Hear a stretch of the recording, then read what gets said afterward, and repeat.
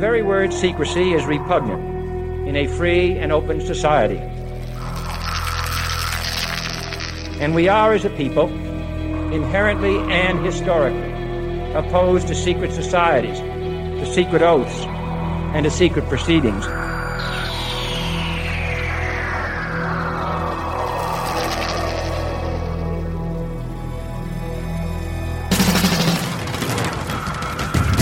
The questions you always had.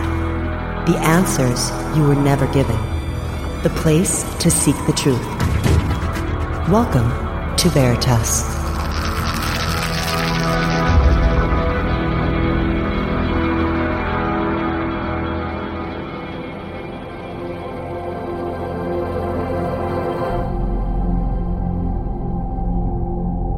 Greetings to everyone around the world, and a warm welcome to another edition of Veritas at veritasradio.com. I'm your host, Mel Fabregas, and I sincerely thank you for joining me once again. And if this is your first time, or your truth journey brought you here, welcome home. And to listen to tonight's full interview, and all of our interviews going all the way back to 2008, hundreds of hours of truth, all you need to do is go to our website and click on subscribe. You'll get your login immediately. And the same if you want to upgrade your life. Go to sanitasradio.com and listen. You won't regret it. And if you want to get in touch with me, you have a guest suggestion, want to be a guest on this radio program, or simply have some feedback, I always love to hear from you. Click on the contact button of our website at veritasradio.com. And tonight we continue the legacy of Zecharia Sitchin. Before we begin, let's listen to some of his last words.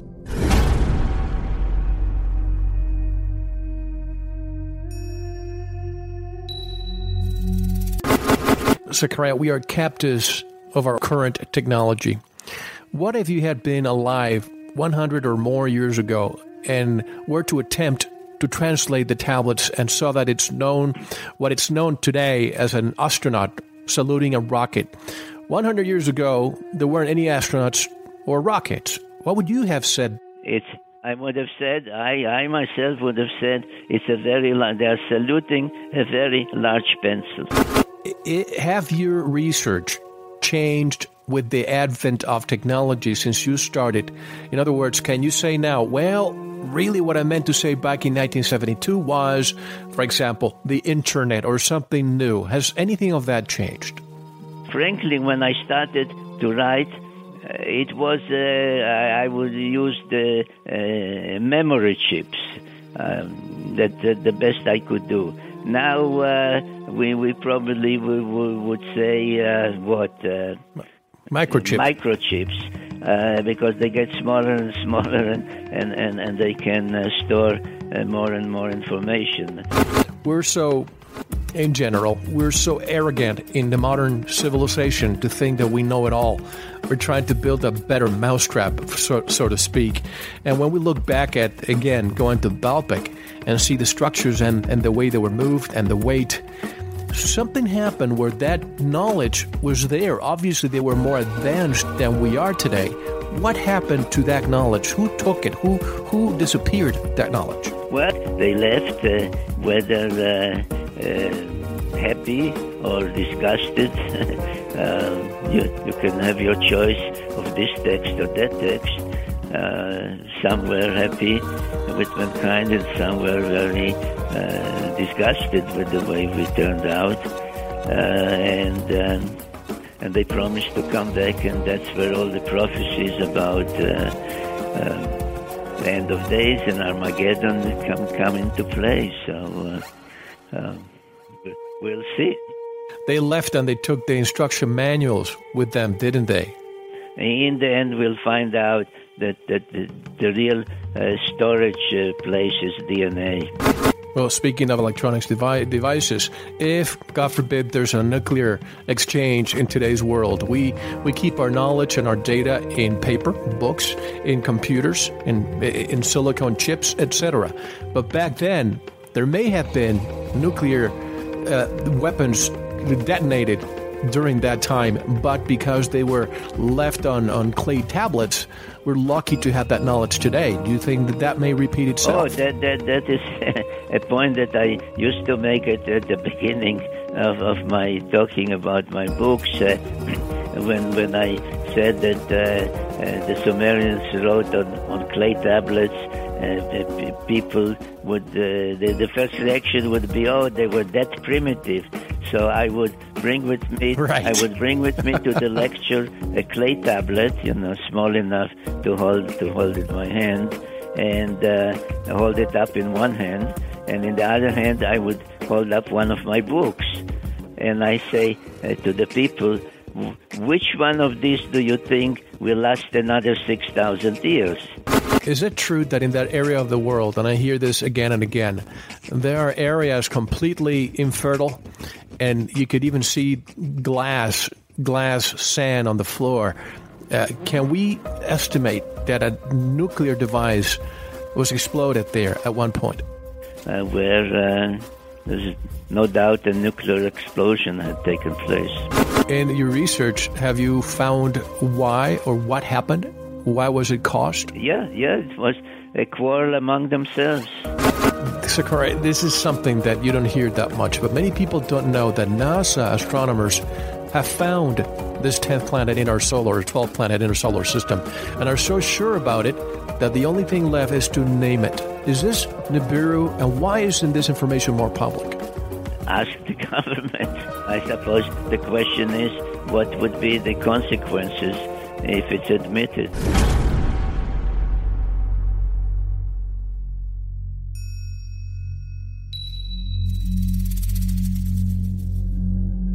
And those were some of the last words of Zecharia Sitchin, who passed away in October of 2010. You can listen to our interview if you go to Season 2 of our website.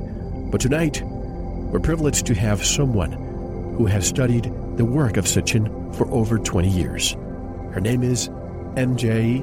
Evans, Ph.D., a professor emeritus at Sun University of New York, Empire State College, where she taught environmental geography for 30 years, a friend and colleague of Zecharia Sitchin for nearly 20 years. She accompanied Sitchin on several tours to ancient sites in the Mediterranean region and has appeared on the TV show Ancient Aliens to discuss Sitchin's work. She spends most of each year in Turkey, where she studies ancient sites and landscapes. Her new book is titled Zecharia Sitchin and the Extraterrestrial Origins of Humanity, and she joins us today. Hello, MJ, and welcome to Veritas. And I know that I'm supposed to call you Chris, correct? Yes, that's right. I'm so glad to be here with you today. My pleasure. And as I told you offline, we had the privilege of interviewing Zecharia before he passed away. But as I was telling you offline, I have lots of notes that I wrote for that day. And after reviewing your book in the past few days, I think you'll be able to answer a lot of those questions. But for those who may not know who you are, how did you bump into Zecharia decades ago, and how are you carrying the torch now? Well, unbeknownst to me, I got this flyer in the mail back in 1995, and I did not recognize where it came from or who could have sent it, but it invited me to a conference called When Cosmic Cultures Meet.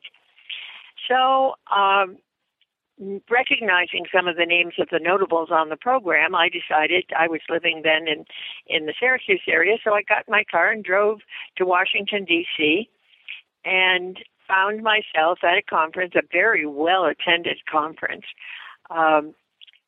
and started to listen carefully and curiously to the speakers based on the title of the conference itself. Well, when Zechariah's turn came, and he was on the main program, and then near the end of the program, or at the end of the 2 days, he was on a separate panel that was focused on futures. So what I heard him telling people was that there was another planet that came into our solar system on a periodicity of 3,600 years, give or take a couple hundred either way, and that planet was inhabited and that the people essentially needed gold in order to preserve the atmosphere of their planet.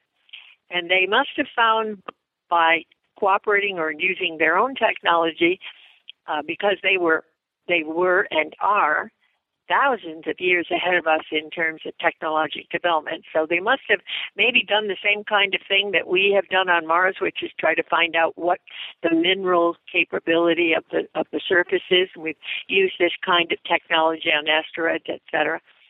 So they must have had that because they knew that if they were to get a team of astronauts into the Persian Gulf, that there would be gold on the floor of the Persian Gulf. So I listened to Zecharia talk about this ancient civilization and that they have been coming to this planet for 445,000 years. And then I perked right up. Why? The questions I asked myself was, why have I never heard about this before? We have ancient historians. What was going on here? So I became very interested in what he was talking about. Now, on my way into the conference room itself, I passed a bookseller, and she had stacked up several books on an L-shaped table. On one side was very academic, hardcover type things, and on the other side were these paperbacks with kind of racy, colorful covers. And I thought, oh, those are just sex novels. I don't read that kind of stuff. Well, come to find out, those were the initial 6 books that Zecharia Sitchin had published. So I bought them and continued to pay attention to whenever he published. And with that first batch of books, I had been going to a library in northern Wales in England, or Great Britain, I guess you'd call it. And I had been reading up on an ancient myth that was focused on the country of Ireland.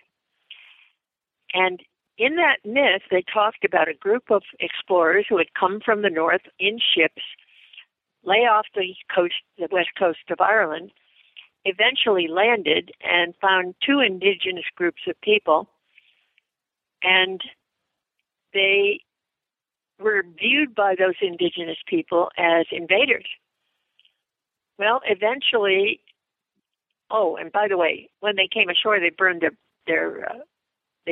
their ships so that none of their small group could use the ships to get away. Huh. So they intended to stay.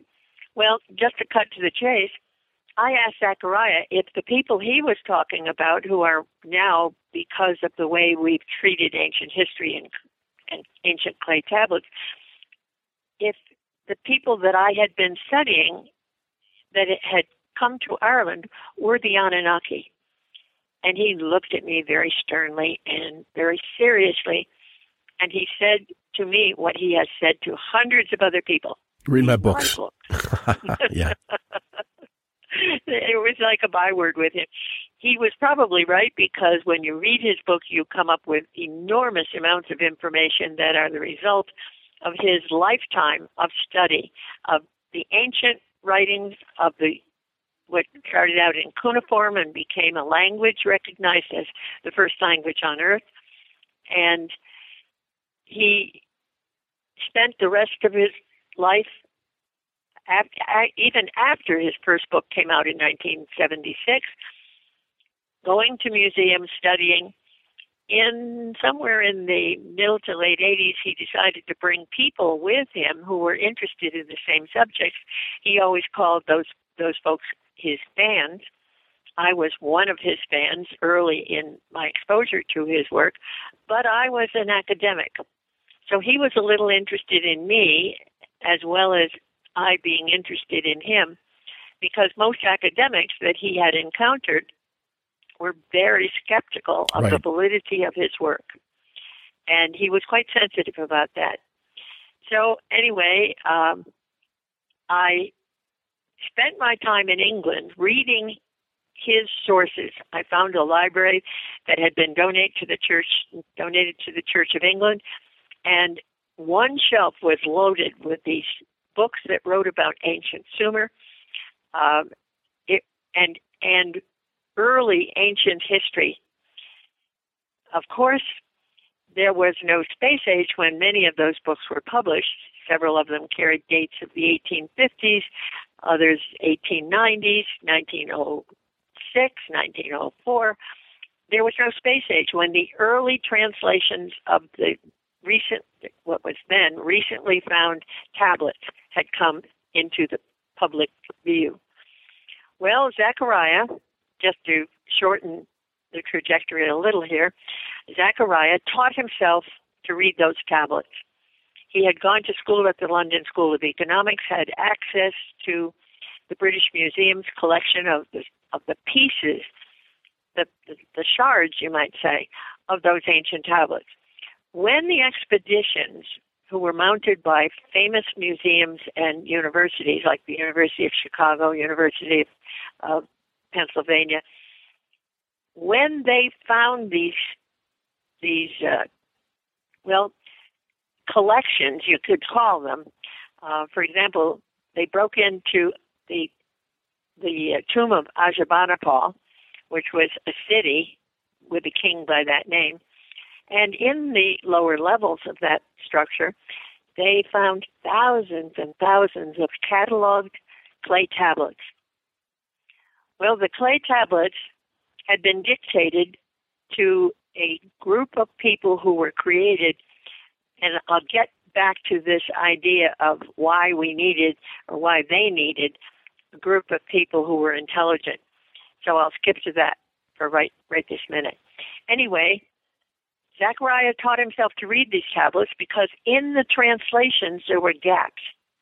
Sometimes they used ellipses, 3 dots in a row, or they came up with some idea that they thought fit the context that they could read.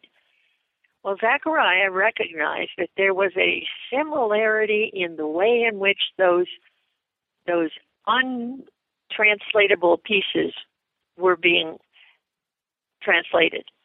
Now, he's working in the 20th century, the latter half of the 20th century, and he began to realize when he could read them himself and translate even the original clay tablets himself, when he did that, he noticed there was a space age flavor to that.